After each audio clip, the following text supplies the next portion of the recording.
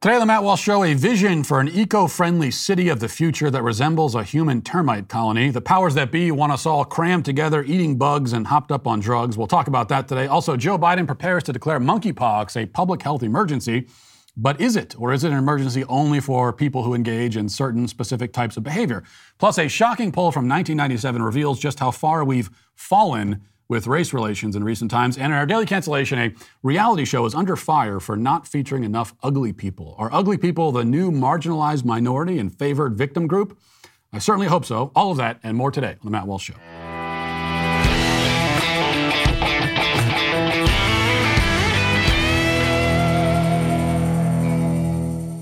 You've heard me talk a lot on this show about how important it is to get your kids away from the garbage that they're teaching in our public school systems, Marxism, socialism, critical race theory, and the trans agenda. Now, there are a lot of ways you can protect your kids from these not-so-secret leftist attacks. You can homeschool, you can get them involved in a religious community, you can give them the right books to read, like my best-selling children's book, Johnny the Walrus. These things are all great, and you should do them, but what if you couldn't? No one likes to talk about it, but we all will eventually die. It's just how life works. And the end result is always the same. Some of us, however, may die sooner than others, and we need to be prepared for that possibility because if we're not prepared, if we haven't taken the necessary steps to shield our kids from aggressive attacks and indoctrination attempts coming from the left, then we've left them completely unarmed and unprotected. That's why you should take 5 minutes to sit down tonight and write a will that will ensure your kids will be raised the way you would have intended in the event that something does happen to you. Lucky for you, my sponsors over at Epic Will make it really easy to do. Epic Will is an online platform that costs less than your next trip to Target. They can set you up with a will in as little as 5 minutes, starting at just $119. Plus, you can save 10% when you go to epicwill.com and use offer code Walsh. Again, go to epicwill.com and use my code Walsh today.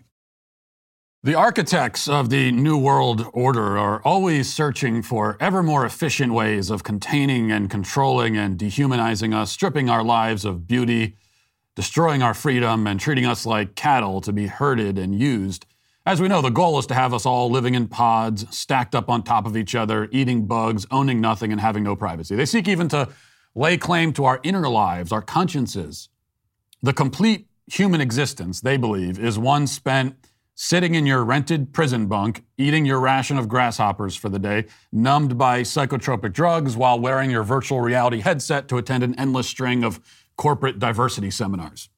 And millions of people are already living a life that comes very close to this utopian ideal, but our overlords know that there are still advances yet to be made, new and innovative ways of eating our souls and making our lives even drearier and uglier. Enter the Crown Prince of Saudi Arabia with a concept that has been ominously dubbed the land scraper.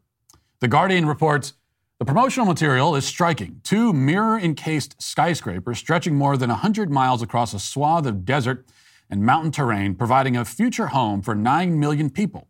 Is it the ultimate in high-density living or a grandiose science fiction fantasy? In short, economists, architects, and analysts are not quite sure. So extravagant is Saudi Arabia's plan to create an urban utopia that even those working on the project, known as The Line, do not yet know if its scale and scope can ever be realized. Skeptics and supporters alike were this week given more insight into the extraordinary ambition of the development, the centerpiece of the futuristic Neom site near the Gulf of Aqaba, when the kingdom's crown prince, Mohammed bin Salman, outlines central aspects of what he intends to be one of the most ambitious urban developments built in modern times. Now, the concept will cost about $1 trillion to build, and the hope is that this idea can be exported to many other countries, including our own, to make cities more efficient and eco-friendly, to save the planet and to finally bring into being a real-life sci-fi dystopia. There have been a lot of different visions for how this can be done. Many different people in different countries have had ideas of what the cities of the future will look like in order to save the planet. And this is what this one's all about. Here's a promotional video explaining it a little bit more. Watch. For too long, humanity has existed within dysfunctional and polluted cities that ignore nature. Now, a revolution in civilization is taking place. Imagine a traditional city and consolidating its footprint, designing to protect and enhance nature. The Line will be home to 9 million residents and will be built with a footprint of just 34 square kilometers. and we are designing it to provide a healthier, more sustainable quality of life. The line's communities are organized in 3 dimensions. Residents have access to all their daily needs within 5-minute walk neighborhoods. And the line's infrastructure makes it possible to travel end to end in 20 minutes with no need for cars, resulting in 0 carbon emissions. By leveraging AI technology, services are autonomous, saving you time and effort. Designed by world-leading architects, the line is 500 meters tall, 200 meters wide, 170 kilometers long, and housed within an elegant mirror glass facade. Intelligent solutions create efficiency and year-round temperate microclimate with natural ventilation. Energy and water supplies are 100% renewable. The line is designed as a series of unique communities, offering a wealth of amenities, providing equitable views and immediate access to the surrounding nature. Oh, well, I mean, as long as you'll have equitable views, because that's the kind of view we all want, isn't it? You hike up to the top of a mountain, look out at God's creation and say, wow, the view up here is so equitable. That's a very normal and human reaction, right? Anyway, the plan, as you see, is to build a narrow 100-mile-long mirrored prison in which you can live and work and never leave and then die. As others have pointed out, it looks very much like a sleek and modern border wall of sorts, actually. So how quickly we went from, no, don't build the wall, to build the wall and live inside it. And speaking of living inside walls, this plan appears to have been inspired partly from sci-fi dystopian films that the architects have mistakenly taken as how-to guides, but then also partly from the living quarters of household pests. What they've come up with is an exciting opportunity for anyone who's ever dreamed of living in a termite colony. It may seem like, you'd have a rather dismal existence inside this thing, surrounded on all sides all the time by glass and steel, totally cut off from nature, but at least you'll have the entertainment of watching birds constantly smash into the enormous mirrored exterior walls. Same for any other species of animals whose migration pattern happens to intersect with the human filing cabinet that they're building. Now, it may seem pointless to complain about this. It's in Saudi Arabia. It's not here. Actually, it's not even in Saudi Arabia. It's nowhere. This is a concept, a plan. We don't know if they'll actually be able to build it.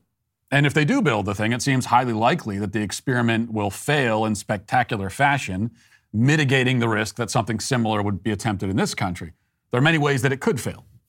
Starting with the enormous damage that a few well-placed suicide bombers could do in a place like that. This is the Middle East, after all. Not to mention the fact that you'd be living in a literal transmission tube for disease. In fact, the whole thing seems like it was designed by a virus, but both the biological and computer variety, because the entire structure is supposed to run on computers and artificial intelligence, leaving its inhabitants totally vulnerable to cyber attack. By the way, what happens when someone takes out the generators in the giant glass rectangular prison in the middle of the desert? What then? Of course, the worst thing that could happen, though, is that the monstrosity is built, and it works, and no disasters befall it, and all of its inhabitants are kept satiated and numbed enough that there are no uprisings where the peasant class violently overthrows the elites of the rectangle, eventually setting fire to the whole thing and dancing around it as it burns. If nothing like that were to happen, tragically, then perhaps eventually we would end up with something similar here. Either way, whether they try to force us into this particular hellscape or they construct a slightly different sort of futuristic livestock stable for us, the fact is that this is the direction that the powers that be wish to take us and are taking us. So it's worth pointing out the problems with this plan and any plan similar to it. And by plans similar to it, I'm including modern-day cities as they currently exist, which in their construction are only slightly less horrifying than the Total Recall-esque concepts that people like the Crown Prince of Saudi Arabia are coming up with. And all of the problems, including the ones I've already outlined, can be summarized this way. This actually is just a problem with leftism in general. It does not take into account human nature. This is one of the defining features of the elites in society, the globalists, the utopianists. They do not account for or understand human nature, both the good and the bad of human nature. So let's start with the bad.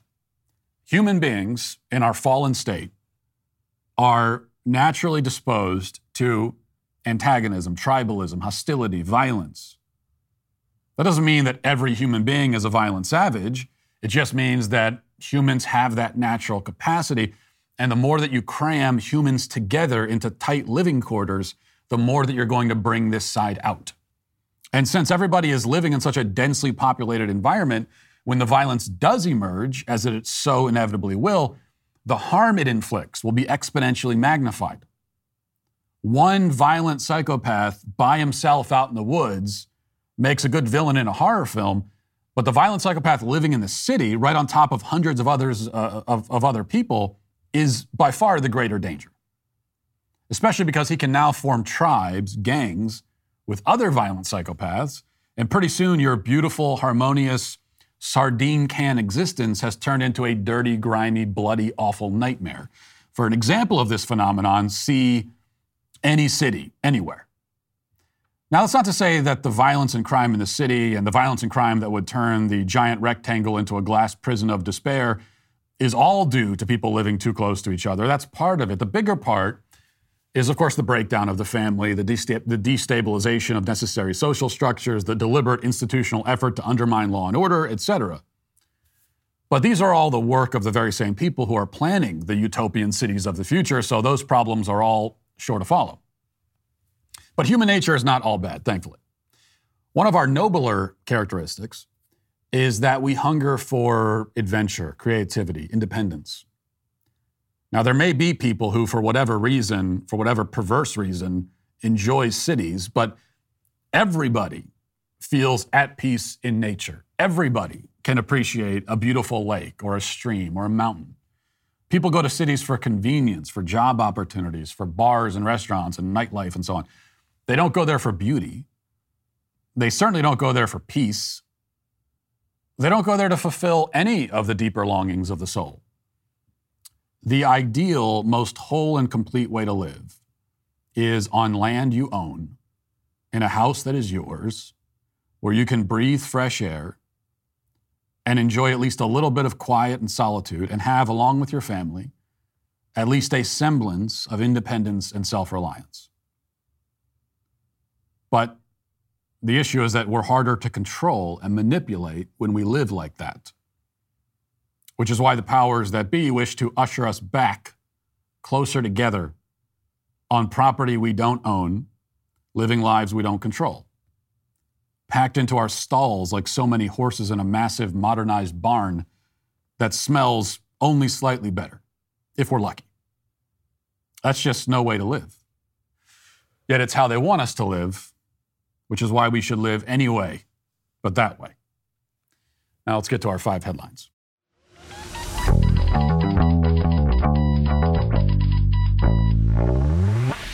You know, the left has ruthlessly infiltrated virtually every major institution in America in an effort to groom your kids into little libs. That's what they want them all to be. You've heard Disney openly admit to pushing LGBTQ ideologies into kids' content and into their brains. More and more, we're seeing CRT classes added to school as well. Even the Scholastic Kids magazine that you grew up with, they're involved too. Like, nowhere is safe. America's school system has been completely hijacked by the left, and guess what? Parents and upstanding educators are fighting back. That's why PragerU Kids is here to help. PragerU Kids offers content that's no longer being taught or celebrated in schools or woke kids shows. They teach kids about responsibility, hard work, equality under God, freedom, critical thinking, truth, innocence, all these things that our kids need and values they need now more than ever. Get tons of resources to watch at home and in classrooms by downloading the PragerU app to your smart TV and devices. Go to PragerUkids.com right now and enjoy their animated shows, books, and magazines for kids. Most importantly, support PragerU in their efforts to get America back on track. Subscribe now and don't miss PragerU's incredible free kids content. Visit PragerUkids.com today. Okay, I wanted to tell you about one thing. This is not a paid promotion. It's not an ad the Daily Wire is making me read, but I do want to tell you about some friends of mine, a group called Sidewalk Advocates. They've been doing great work for many years, and my wife and I have been supporting them for a long time. They reach out to women outside of abortion clinics, letting them know about their options and the resources that are available, because as we know, what drives the women into the abortion clinics is even, in spite of all this talk about pro-choice and choices and all that, what drives the women in is the feeling that they have no choice, that there's no choice at all. Their lives are hopeless unless they go and get an abortion. So the sidewalk advocates reach out and let them know that there are other choices, there are other options. And they've saved many lives in the process. And now after Roe, the work is, if anything, more important, not less. More important than ever. But they need the resources to do what they do, which means money. And right now they're running a fundraising drive, and all donations will be tripled up to $250,000. That's for like the next week or so. My wife and I will be sending them a check. I'd ask you to consider it too if you have it in the budget. Like I said, this is not a paid ad. I believe in what these guys do. We've supported them personally for a while. And if you want to do the same, go to sidewalkadvocates.org. Check it out. Donate. And I think we all need to be pitching in to the extent that we can for the battles ahead. All right. So following in the footsteps of the World Health Organization, it's expected that Joe Biden will officially declare monkeypox a public health emergency. This is from Politico. It says, the Biden administration is expected to declare monkeypox a public health emergency in the coming days, according to two people with knowledge of the matter. The declaration, which is made by the Department of Health and Human Services, would follow a similar decision made last week by the World Health Organization. By designating the outbreak an emergency, HHS could then take a slew of actions, including accessing new money and appointing new personnel, according to the law that dictates how and when the federal government can declare such an emergency. The HHS secretary is scheduled to hold a press briefing on monkeypox on Thursday morning, and they're going to tell us more about it. Now, I can tell you that, I guess, as we've learned, a public health crisis is in the eye of the beholder.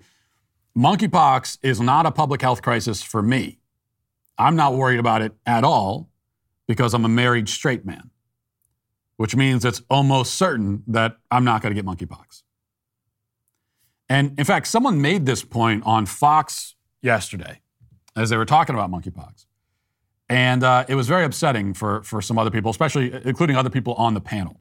So there was this debate about monkeypox, and one of the guests, Ned Ryan, dared to point out that this is a disease that almost exclusively affects gay men. It's almost exclusively gay men contracting and spreading it. Another guest, Brad Palumbo, was offended by this, and so they got into a back and forth, and Brad thought he did so well in this exchange that he actually posted the video himself to Twitter to show everybody, look at this debate that I won. Well, you watch for yourself and tell me what you think. Here it is. As for monkeypox, I think there's a pretty good rule in life. Don't attend gay orgies. When you look at the New England Journal's report of the 528 cases they reviewed. Ned, come on, man. It's not about gay. How about not any orgies?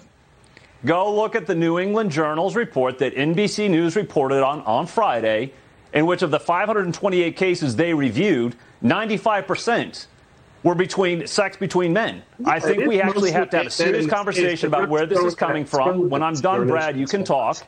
Instead of going crazy and declaring a national pandemic when 3,000 people have it right now, it's insane. I don't know, man. You don't have to be gay to get monkeypox, and you don't have to be bigoted when you talk about treating something that is that easily spread, Marie. It's not bigoted. Yeah, it is. This is science, Kennedy. 95% of the cases from the New England Journal I'm going to let Brad respond. Okay, I'm going to let Brad respond because, Brad, we had 372 doses. The United States, in Denmark, where the smallpox, monkeypox vaccine is manufactured, they were ready to go, but because this has been an issue for more men in the gay community, it seems like it has been lower on the priority list. Brad. Yeah, look, Ned is right when he says that monkeypox right now is mostly affecting gay men. The problem is that public health-wise, not going to orgies in general is a good policy to not get sexually transmitted diseases. 100%. And so we have to be really careful. We saw with the AIDS crisis, with the HIV crisis, about how certain communities or certain gay people will be stigmatized over something that lots of people do. And we got to be careful about that. And that kind of, I will use the term, bigoted language that makes it seem like the only people that get this are from one group of Americans. Hey, guess what? Gay men also have friends and family members and colleagues, and this is not just transmitted through sexual activity. It's transmitted through close contact. So you don't fight diseases. I'm glad Brad brought up HIV/AIDS. You don't fight diseases by caricaturing the people who get them or who get them at one point in time. Fox News, ladies and gentlemen. So you have one guest, Ned, who makes the absolutely correct point that this is a disease circulating almost exclusively among gay men. Yes, it's not just gay men. Yeah, it's like only 97% or something. Okay. That's almost exclusively. And then everyone else in the panel, okay, come on, man, that's bigoted. They had the chance to explain why it's bigoted, and they couldn't explain it. And I just love it when these people bring AIDS up as if it helps support their point, right? So they bring up HIV as a way of supporting this idea that we shouldn't like highlight the fact that this is circulating mostly among gay men. Well, no, that's the AIDS crisis and the way that it was treated, especially early on, and is still treated, in fact, is a perfect example of why the messaging should be very specific about who this primarily impacts. Because with AIDS, I mean, I can remember being in elementary school. I remember this vividly, actually, learning about AIDS in elementary school and being terrified, like traumatized by it, because what we were told is that anyone can get AIDS. It can affect anyone. It doesn't matter. This is not a gay thing. It affects anybody. And that's what they claimed. It's like they made it seem like you just be walking on the street and I got AIDS. But that was never the case. Yes, it's theoretically possible to contract HIV other ways.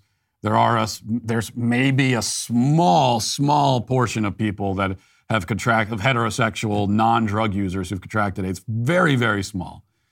Vast majority of HIV transmission was at the time, has always been, and still is among gay men in particular, and then second place would be intravenous drug users. And what the messaging on HIV should have always been is that if you're not participating in gay sex and if you're not an intravenous drug user, you really don't need to worry about this. I mean, the list of things you should worry, there's going to be about 5,000 other things that make the list before you get to AIDS. Because that's just the truth. And the people who are participating in the high-risk activity ought to know that it's a high-risk activity. And if you're going around having random gay sex with a bunch of different men, the fact that this activity makes you uniquely vulnerable to things like HIV and now monkeypox, that's a fact you should know. And then maybe it'll make you stop and think like, oh, well, wait a second. Maybe this is risky. Maybe this is dangerous. Maybe I shouldn't be doing this. Chad Felix Green, writer for The Federalist, has screenshots that he posted to Twitter a couple days ago of this is one guy talking about how he contracted monkeypox. And the user goes by the username Babe the Pig Boy. So we kind of know what we're about to get into here. He's a pig, by his own labeling.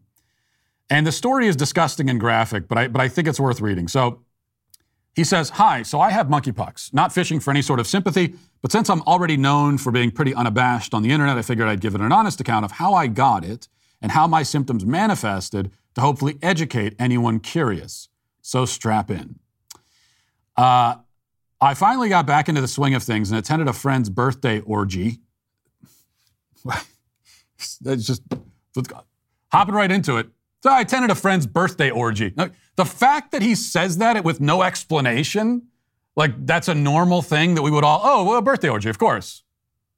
Well, like people do on their birthdays, they have orgies. Then when you get back into the swing of, I'm getting warmed up a little bit, attend a couple of orgies here and there. So I finally got back into the swing of things and attended a friend's birthday orgy Saturday the 9th. I'd been watching the news on monkeypox, but the general feelings on it really were and still are developing by the day, so I nor anyone else was especially worried. Especially since there have only been 2 confirmed cases in the entire county, and the host of that group was a good friend and a nurse, so I trusted their judgment in still having the event happen. Oh, that's good news, right? This is a medical professional who's having a birthday orgy. It was a great time. I think I came into sexual contact with somewhere in the ballpark of 15 to 20 different men. So I attend the orgy, have a great time. I don't even know if I can read this next part, but let's just say that he is saying that he consumed a large amount of human waste product. And then he continues, and he went home drunk, and et cetera, et cetera. And then the next day, he had sex with some more guys, and then he got monkeypox. Wow, who could have guessed? Who could have guessed after all that you'd come down with a disease? I mean, this is, at least he gave us permission not to have sympathy for him, because don't worry, babe, the pig boy, I have zero sympathy for you whatsoever. But we're on the same page there, so that's good. And then he ends it up by saying, my 2 cents, it's reductive to tell gay people to not have sex. It didn't work in the early days of AIDS, and clearly it's not working now. But do your best to make educated choices. Check your county's case numbers frequently, and if you can, avoid groups and anonymous encounters. Yeah, check the case numbers before heading out to that orgy or you drink human waste product. Just, before you go out and drink the urine of 15 different men, just check the case numbers. Be responsible about it, he says. This whole idea that it doesn't work. It doesn't work to tell people. What do you mean it doesn't work? No. Whatever your name is, Babe the pig boy. In fact, it does work. Like, to refrain from that activity, it does work. Actually, if you refrain from all the activities that you just described, it will very effectively shield you from any number of diseases, including monkeypox and a bunch of other diseases that I'm sure you probably have. So it definitely works. What you're saying is that it doesn't work when someone tells you to control yourself. But no, that's not something not working. It's not like the plan. There's no problem with the plan. It's a good plan. The plan is, like, don't behave like an animal, okay? And going out and having sex with 20 random people and then more people the next day, you're behaving like an animal. It's not even human behavior. So that's the plan. And if you have an issue with the plan, that's a problem with you. That's a character problem, and a really severe one, actually. So there are a lot of stories like this. And we know, actually, that this monkeypox, this current outbreak, can be traced back to gay bathhouses and orgies in Europe. And the fact that this all took hold, especially during Pride Month, is not a coincidence either. Now, it's true that anyone who attends orgies or has sex with a bunch of random strangers is vulnerable. But the other fact that even fewer people want to say is that this kind of behavior is more common in the gay community than it is among straight people. It just is. Okay? Straight people aren't going to orgies. They're not. Like, I've never known, I've never encountered a heterosexual person who's been to an orgy. And you know why? It's almost by definition. If you're straight, then you don't want to be sexually involved with a group of people that will inevitably include other men. So just like by definition, if you're a straight person, you're not going to orgies. And that's same for straight women. But here's the thing. If you want to pretend that gay and straight people are equally as likely to attend orgies and equally as likely to have random sex with multiple strangers in the same day, okay? If you want to pretend, and you are pretending, but let's pretend for a moment, fine, actually. Then can we just agree to condemn all such behavior by all people? I'm fine with that compromise. Babe the pig boy here is a gay man who was at a gay orgy, but if he had been a straight man or a straight woman at an orgy doing all the things he said there, then I would condemn it just as much, absolutely. And I would also say this is animalistic, like barbaric, savage behavior. You're not acting like a decent, civilized human being. So gay or straight, I would absolutely say this. So if that's the compromise we can arrive at, which we can arrive, then I'm fine with that. Is that what we're doing now? Can we just condemn across the board all reckless sexual activity, any form of having sex with strangers, especially in groups, but even individually, one at a time? Like whether you're having your orgy all at once or in succession with a bunch of different random strangers, at different points in the same weekend or same month or whatever. However you're doing it, you shouldn't be. I'm fine with that message. And I'm fine with going even farther than that, which I think we should, in shaming this kind of behavior, this reckless sexual behavior, shaming it, and putting the same kind of shame on it that we put on like murderers, honestly. Because it is nearly murderous behavior. You know you're doing this and you could be spreading diseases, you could be killing people. And it's like you just don't care because you want to get your, you want to have your fun. It is hyper selfish, narcissistic, nihilistic, destructive behavior. And if we can heap shame and scorn on it, on anyone who engages in this kind of stuff, good with me. Absolutely. All right.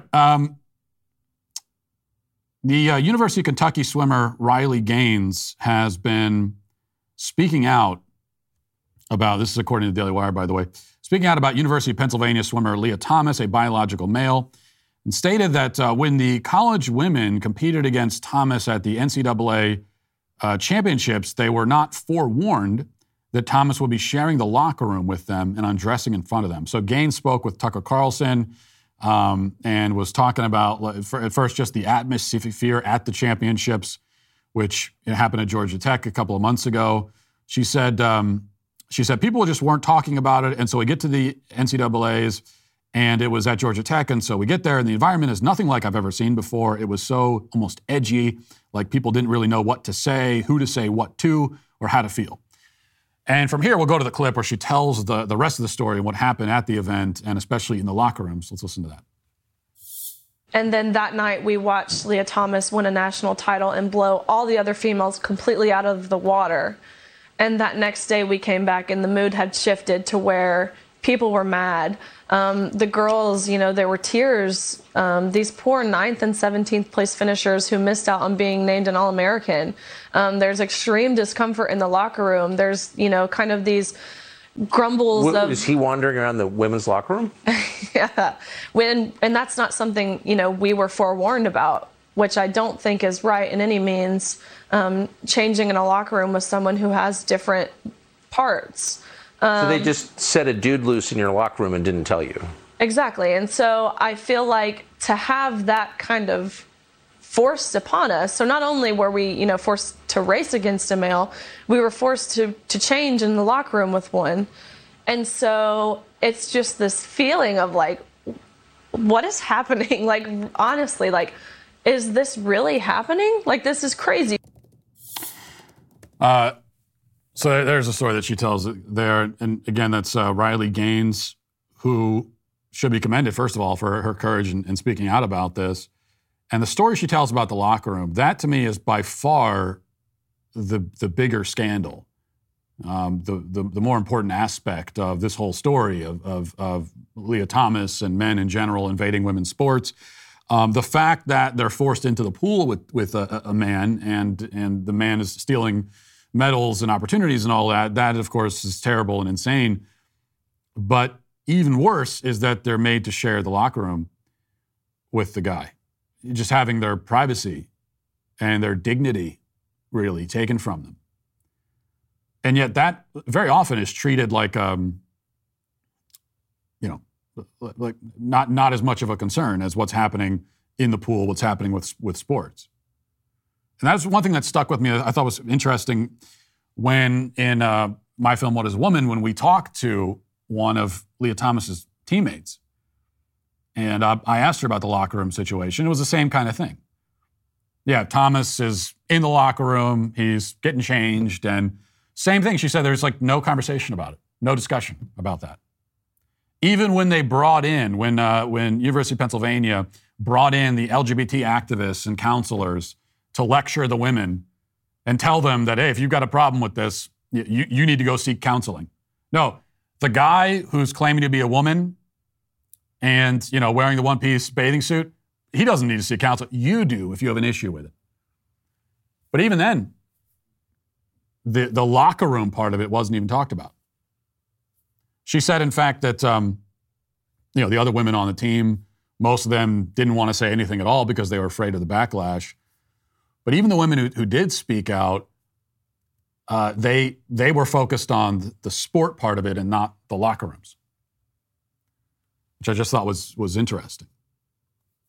There's another point I want to make too, which is when you hear a story like this, these men going to women's locker rooms, we talk about it so much, but you very often hear from people on the right that, hey, the women who are subjected to this, it's up to them to speak out. And if they're not going to speak out, then I'm washing my hands of it. There's nothing I can do. Sort of putting the onus on the women, on the girls who are in these situations to say something about it. And I agree that we do need to call on everyone to have courage. And the closer you are to a situation like this, the more of a responsibility you have to speak out. But it just seems really cowardly to me on the part of some conservatives to say, I'm not going to say anything about it if the women aren't pro. This is on them, especially as a man, right? If you're a man, you should have a drive to protect women, like to put it on a bunch of college girls to stand up against the guys that are going into the locker rooms. What kind of man are you? Would that be your attitude? If you were actually in a place and you saw a man about to walk into a woman's locker room, would you say, well, that's up to the women in there to figure it out, not me? But if your daughter or your wife is in there, would you say, well, they got to stand up for themselves? I certainly hope not. I hope you would realize that it's your responsibility as a man to step up. Yes, men should protect women. I understand that is considered an outmoded way of thinking, but I don't care. That's the reality. It's the truth. So no, I'm not just going to leave it to girls in college and in high school to be the ones to fight this thing out. If they don't do it, then there's nothing I can do. That to me is a lame excuse. All right, here's a fascinating poll highlighted by Michael Moynihan of Vice News, but this is a poll from 1997. And so this is when I was in like 5th or 6th grade. And this is what the polling data on race relations said back in 1997. The article says, nearly 9 out of 10 black teenagers said racism has little impact on their day-to-day lives, according to a Time CNN poll released on Sunday. The survey also found more than half of all teenagers, 62% of blacks, 58 whites, believe racism is a big problem. Asked about racism in their own lives, 89% of black teenagers said racism was a small problem or not a problem at all. Now you see that, and at first it's kind of shocking because it's unthinkable that a poll like that would have similar results today. You can't imagine a poll of black teenagers in 2022, and it comes back that 90% are saying that racism is not a problem or only a small problem in their day-to-day life. Yet for those of us who lived through the 90s, it's actually not surprising at all. Because race was not an issue in the 90s like it is now. I'm not saying it was perfect, okay? And I made this point on Twitter, and there were a lot of people that responded and said, whoa, what are you talking about? What about the Rodney King riots? And what about OJ and all this? Yes, all that happened. We're not saying that it was perfect, that there was perfect harmony, that we were living in a post-racial utopia. No one is saying that. That's never going to happen. It's impossible. What I'm saying is that in the 90s, that's when we got the closest to racial harmony that we've ever been. And we've been going backwards ever since. Which isn't to say that it was perfect, but we got as close as we're going to get. 9 out of 10 black teenagers in the 90s saying that racism does not affect their daily lives. That proves the point. And again, doesn't surprise me because I was a kid in the 90s and I can remember that it just was not, it's not that race never came up, but it wasn't this overriding concern. It wasn't suffocating everyone. And you could tell jokes and there were, and you could just kind of live your life and you didn't have racial issues constantly shoved down your throat. And there was not this focus, even in the school systems, on convincing kids. You know, if you're a black kid, well, convincing them that you're oppressed, you're a victim. There was a little bit of that, not nearly like there is today. There wasn't nearly as much white guilt foisted on the white kids. If you're a white person, then you're automatically a racist. You have to beg forgiveness for what your ancestors allegedly did. So compare that to today. I couldn't find this exact question asked in the last year or two, but you could piece it together from other questions. There was a Gallup poll in 2021 showing how many black versus white Americans say that race relations are good, either somewhat or very. You know, only 33% of blacks said that we have good race relations in America in 2021. 43% of whites. In 2001, that number was 70% for blacks, 62% for white. So 20 years ago, black people in this country, according to the polling, had a better view of race relations than even white people did. But a majority of everyone agreed that race relations are pretty good. And there was another question, is racism widespread? This is now 2021. 84% of black adults said, yes, it is. 59% of white. So 90% of black teens in the 90s said racism had little or to no impact on their daily lives. Which means we can assume that they didn't think that it was widespread. If it doesn't have any impact on your day-to-day life, then it's not as widespread. But now nearly as many black Americans say that it's a widespread problem. What this means is that those, you know, we're talking about black teenagers versus black adults.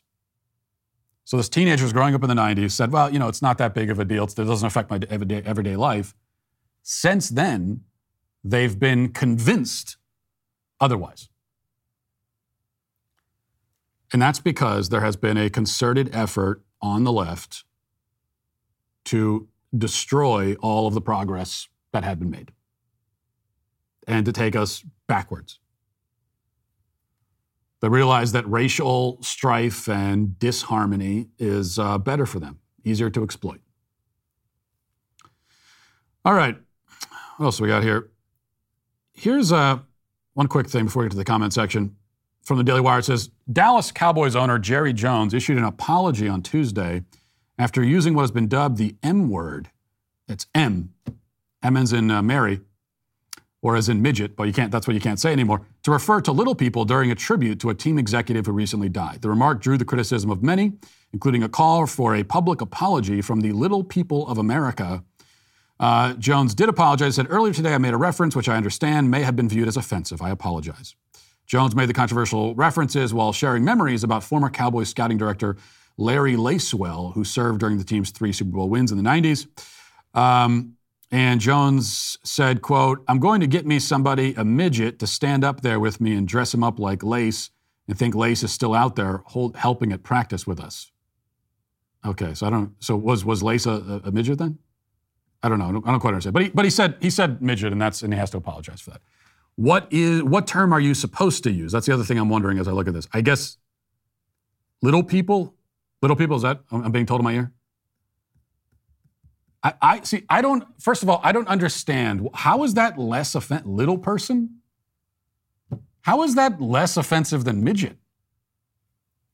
Doesn't little person sound patronizing? You're saying to the midget, oh, look at that little person. To me, that seems more offensive. That makes me uncomfortable saying that. And so I'm going to say midget.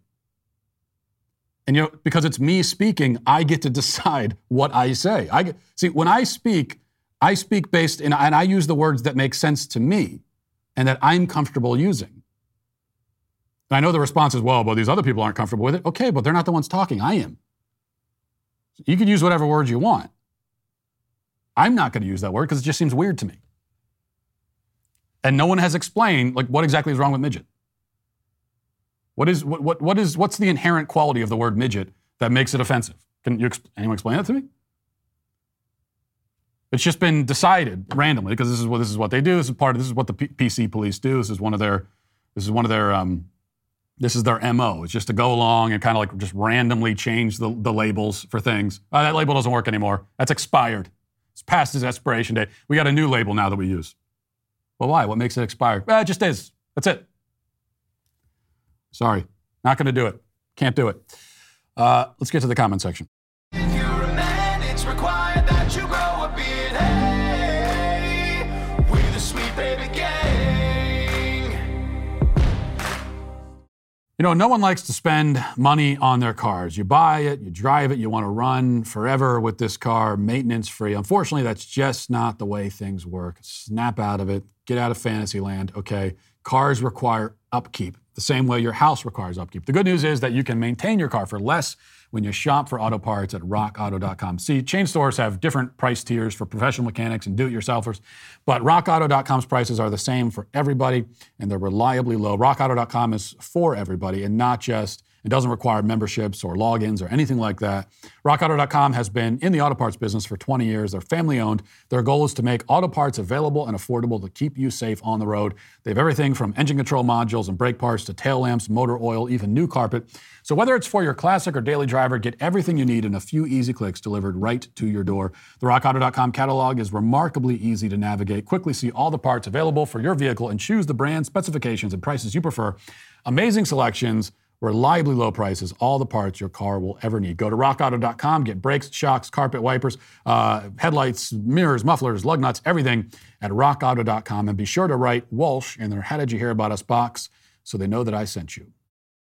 Tie My Shoes says, Matt claims to defend the family while in the past criticizing Olive Garden. Does he not know that when you're here, you're family? Well, you're family in the same way that Cinderella, I guess, was family to her stepmom. Because that's how they treat you at Olive Garden. They treat you terribly. You know, all the service is bad. Everyone's surly, in a bad mood. They send you off to some table that's not even clean. Last time I went to Olive Garden, I sat down at the table, was filthy. I said, could someone clean the table? Why don't you clean it? It tossed me a mop and a bucket. Somebody said, while you're at it, go back in the kitchen. We need some help back there too. Let's see. Yoda says, Matt, what do you think of men cross-dressing for Halloween? Looking forward to seeing you with blush cheeks and 9-inch heels this October 31st. Cheers and Sweet Baby Gang for life. Well, obviously you're banned from the show for that, even asking the question. I take issue with the premise of the question. Men shouldn't be doing anything on Halloween at all. Men should not be dressing up. You shouldn't be going to Halloween parties. Okay? You stay home. Kids knock on the door and ask for candy, then you open the door and you give out candy. That's all you do. That's what grown men should be doing on Halloween.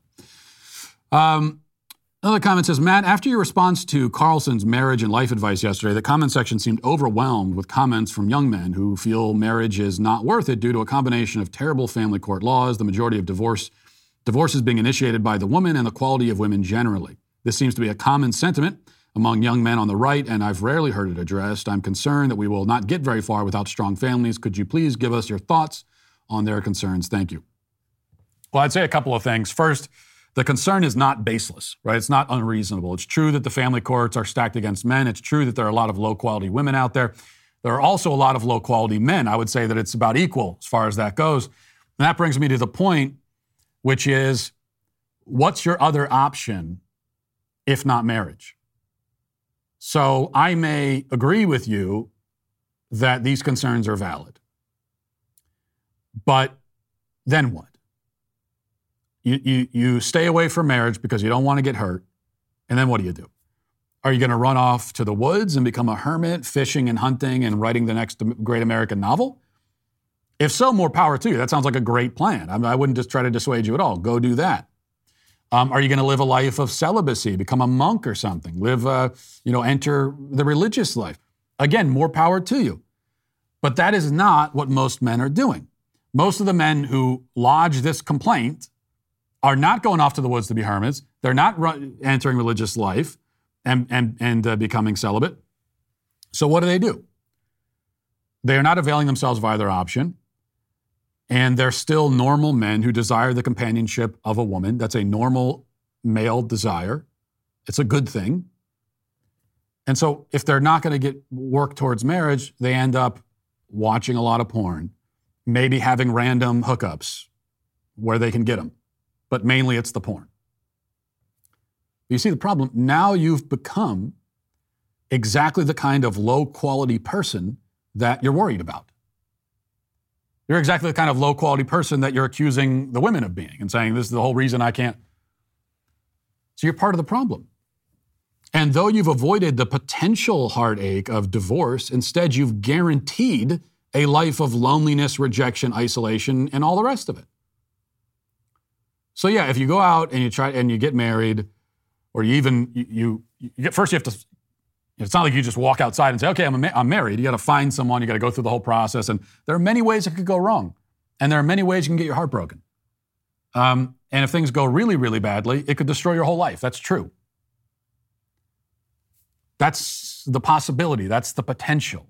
That's the risk. There is risk involved. And because you're worried about that risk, you're worried about that possibility, you embrace what is guaranteed to be a miserable, lonely life. Doesn't make any sense to me. And why are you embracing it? You're embracing it out of fear, out of anxiety, because of the possibility that things could go wrong. That's no way to live. You can't live that way. You can't make your decisions that way. Especially such fundamental decisions. Such fundamental life decisions cannot be made based on fear, which is what you're talking about, right? It's not like there are no good women out there. I can tell you they exist.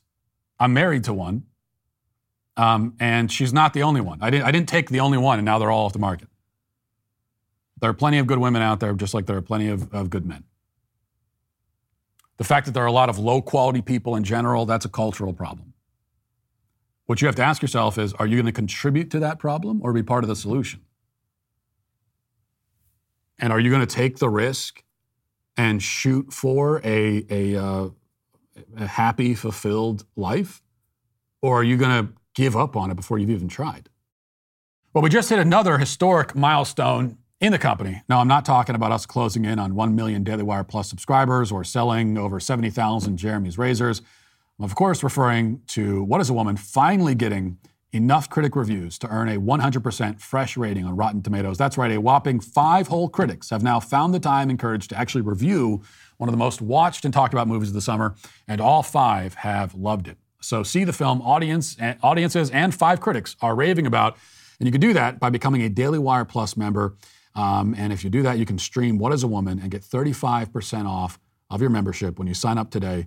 Go to dailywireplus.com. Also, tune in tonight to catch an all-new episode of Daily Wire Backstage, where your favorite Daily Wire hosts come together to discuss the news of the day. You can join me, Ben Shapiro, Michael Knowles, Andrew Klavan, God King, Jeremy Boring at 7 p.m. Eastern on the Daily Wire's YouTube channel or at dailywireplus.com. See you there. Now let's get to our daily cancellation.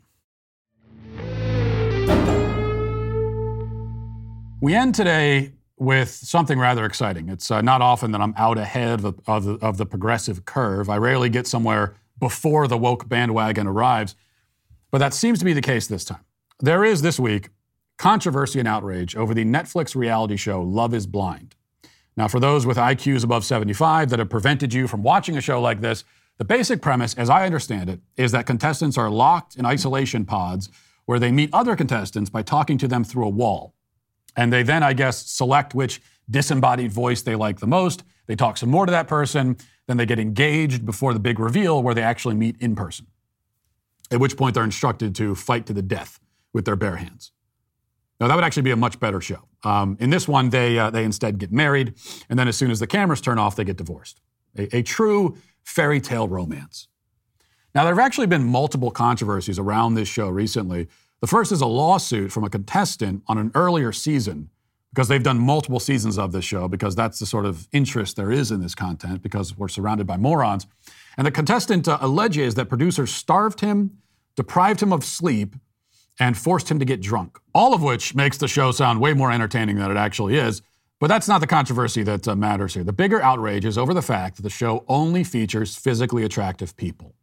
I'm proud to say that I spearheaded this woke backlash in a YouTube video we put out at the beginning of the month where I reacted to reality show trailers, including one for Love is Blind. That was the first I'd ever heard of Love is Blind, and upon seeing the commercial, I immediately pointed out this glaring flaw in the plot. Everyone on the show appears to be like a solid 7 or 8. And this means there is nothing at stake, nothing on the line. All the contestants end up with attractive people. To give the show some suspense, some comedy, some tragedy, you need to throw a few Michael Moores into the mix. There should be a scene where a highly attractive woman falls in love with a man behind the wall, gets engaged, and the big reveal happens, and she recoils in horror when a character from the Star Wars bar scene walks out. Now that would be great television, matching supermodels with Ripley's Believe It or Not displays. I would sit down and watch a show like that. I would take the hit to my IQ to watch that show. Admittedly, the woke criticism of Love is Blind is not quite the same. Both me and the left are upset that there are not ugly people on the show, but they're upset for a slightly different reason. For them, the problem is the lack of body diversity and inclusion on the show. The backlash became severe enough that one of the show's hosts, Vanessa Lachey, who I assume is married to the guy from Backstreet Boys, addressed it in an interview with Insider, claiming that there are no fat or ugly people on the show because they're simply too insecure to appear. It was like self-selection, she said. But the mob isn't buying that excuse. BuzzFeed took her to task, saying, and this is what they wrote in their article, if you've watched Love is Blind, you've probably, definitely noticed that the group of contestants who make it to air don't reflect body diversity at all. In a recent interview with Insider, Vanessa tried to explain why the show doesn't embrace body diversity in any real way. Her answer was not great. In response to being asked about the show's lack of body diversity, Vanessa says she sometimes thinks certain contestants don't make it past the pods portion of the show because they can't fit inside of it. That's actually not what she said. Because they're insecure. So if I'm reading this right, Vanessa's reason why the show doesn't include diverse bodies in its cast is because some contestants are simply too insecure about their bodies to appear on the show. Something tells me we might be getting a clarification for Vanessa in the future regarding her comments. Or maybe not. Either way, we'll see if Love is Blind goes in more diverse directions casting-wise when it returns for its 3rd season. Time will tell. Well, if nothing else, we can agree that BuzzFeed continues to feature great writing and important journalism. Huffington Post isn't buying Vanessa's excuse either. They write, Love is Blind has yet to prominently feature a contestant who is plus-size, visibly disabled, or older than 40, which seems odd since the concept of the show is to fall in love with someone's personality rather than their physical appearance.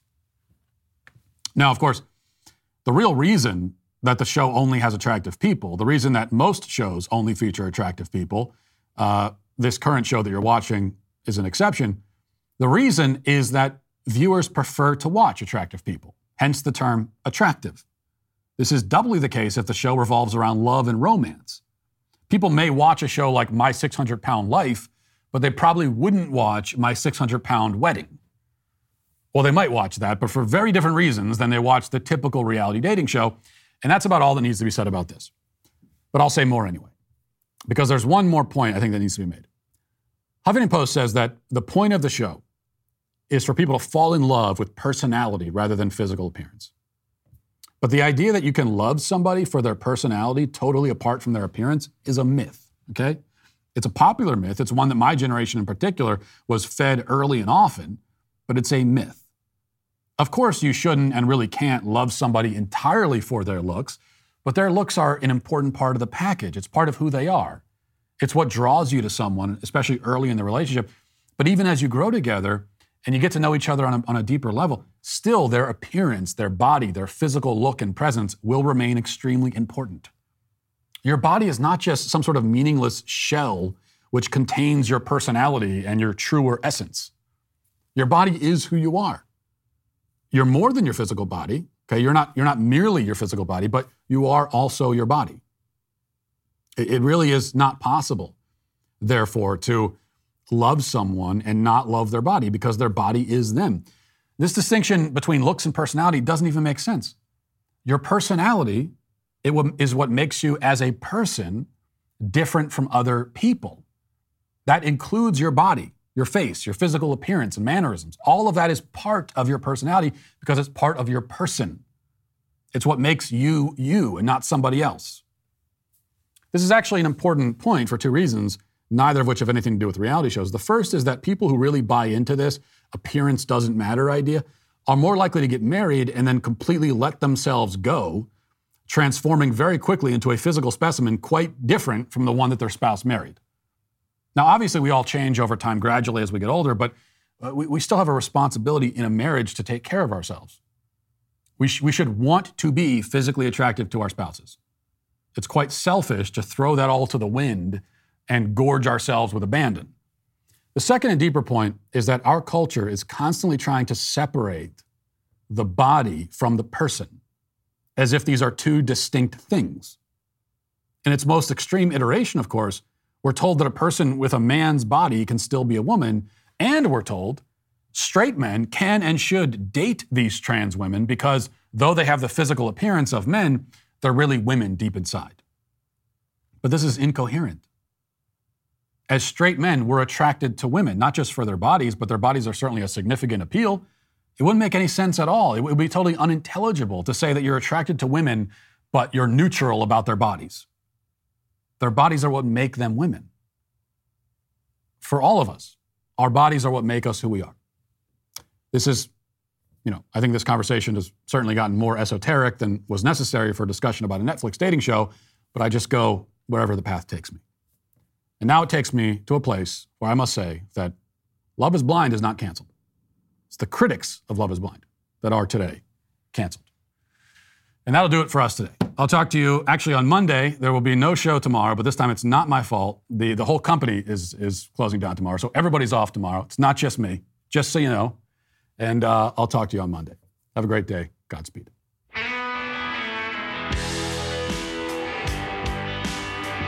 Well, if you enjoyed this episode, don't forget to subscribe. And if you want to help spread the word, please give us a 5-star review. Also, tell your friends to subscribe as well.